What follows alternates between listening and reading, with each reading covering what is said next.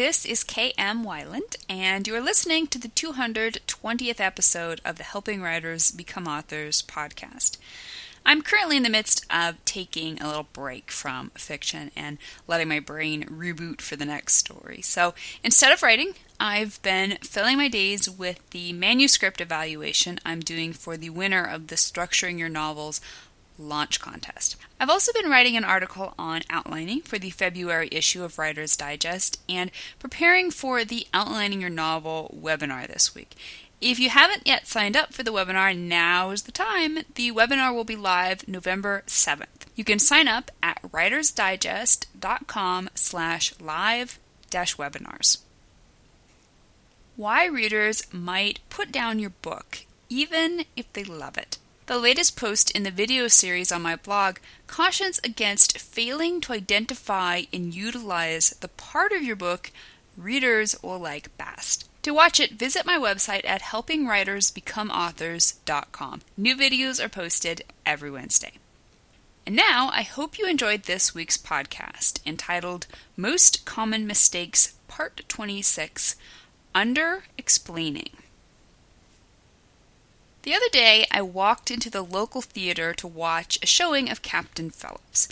As I approached the door to Auditorium 4, popcorn and Pepsi in hand, I could hear the trailers still running, complete with epic music and bass-heavy vocals.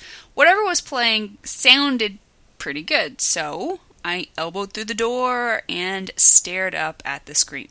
Except nothing was up there. The screen was blank, the room was pitch black. The audio was playing, but somebody had glitched the visuals. This is kind of how our readers feel when we fail to properly describe important aspects of our stories. A few months ago, we talked about how over-explaining can frustrate readers and even insult their intelligence. But of the two, under-explaining is perhaps the more egregious mistake. Why? Because, like what happened to me with the trailer before Captain Phillips, under-explanation tantalizes readers with the possibilities without giving them enough details to fill in the blanks. Under-explaining can happen for one of two reasons. One, the author doesn't know his story well enough. If you're writing about a character, setting, or activity that you really don't know that well, you may fail to fill in important blanks simply because you lack the info yourself. 2. The author knows his story too well. At the other end of the spectrum, we have the problem of our own rampant imaginations running away with us. We see our characters, settings, and situations so clearly in our own minds that we forget readers aren't sharing that vision. You may know your hero is blonde, 6'1", and about 20 pounds overweight, but that doesn't mean that information will be automatically brainwaved to your readers. So let's take a look at an underwhelming explanation. Sir Nigel burst into the room. He drew his sword and fought with some enemy soldiers. He left through the other door and used his eye patch as a tourniquet for the wound on his shoulder.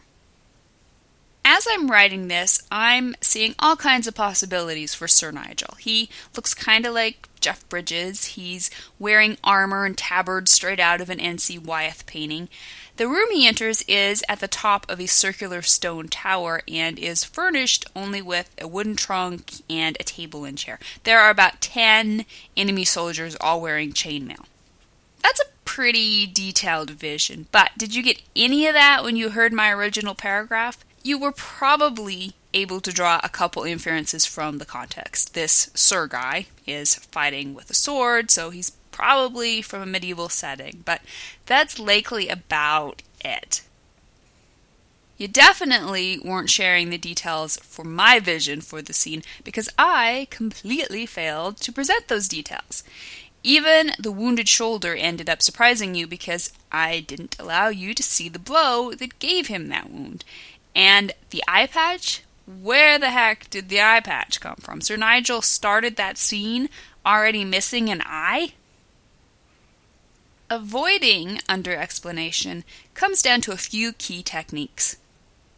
1. Distribute details throughout the book. Optimally, half of the details we've already discussed would have been distributed in other paragraphs.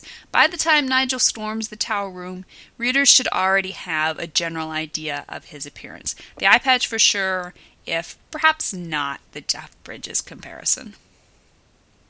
2. Let readers know what the narrator knows. Nigel probably knows the room he's about to enter is round and on top of a tower. You can prep readers for what's to come by keeping them abreast of the narrator's own knowledge and presumptions. 3. Show readers what the narrator sees. As soon as Nigel opens that door, he's going to see the salient features of the room, the number of men inside, and the details that prompt him to believe they're enemies. What he sees, readers should see. 4. Show, don't tell. Quite frankly, our fight scene in that paragraph stunk. It wasn't a fight scene at all, just a bare mention that there was some swordplay going on. You're not going to need to give readers a blow-by-blow account of everything that happens in your story, but you are going to want to dramatize the exciting and pertinent moments, such as when Nigel is wounded. We have to find a balance between too much description and not enough. We never want to insult our readers' intelligence by giving them more info than they need, but we also have to make certain we're giving them enough details to help them share our visions. Thank you for listening to the Wordplay Podcast. To read a transcript of this episode, you can visit my website at helpingwritersbecomeauthors.com. And be sure to check back again next week.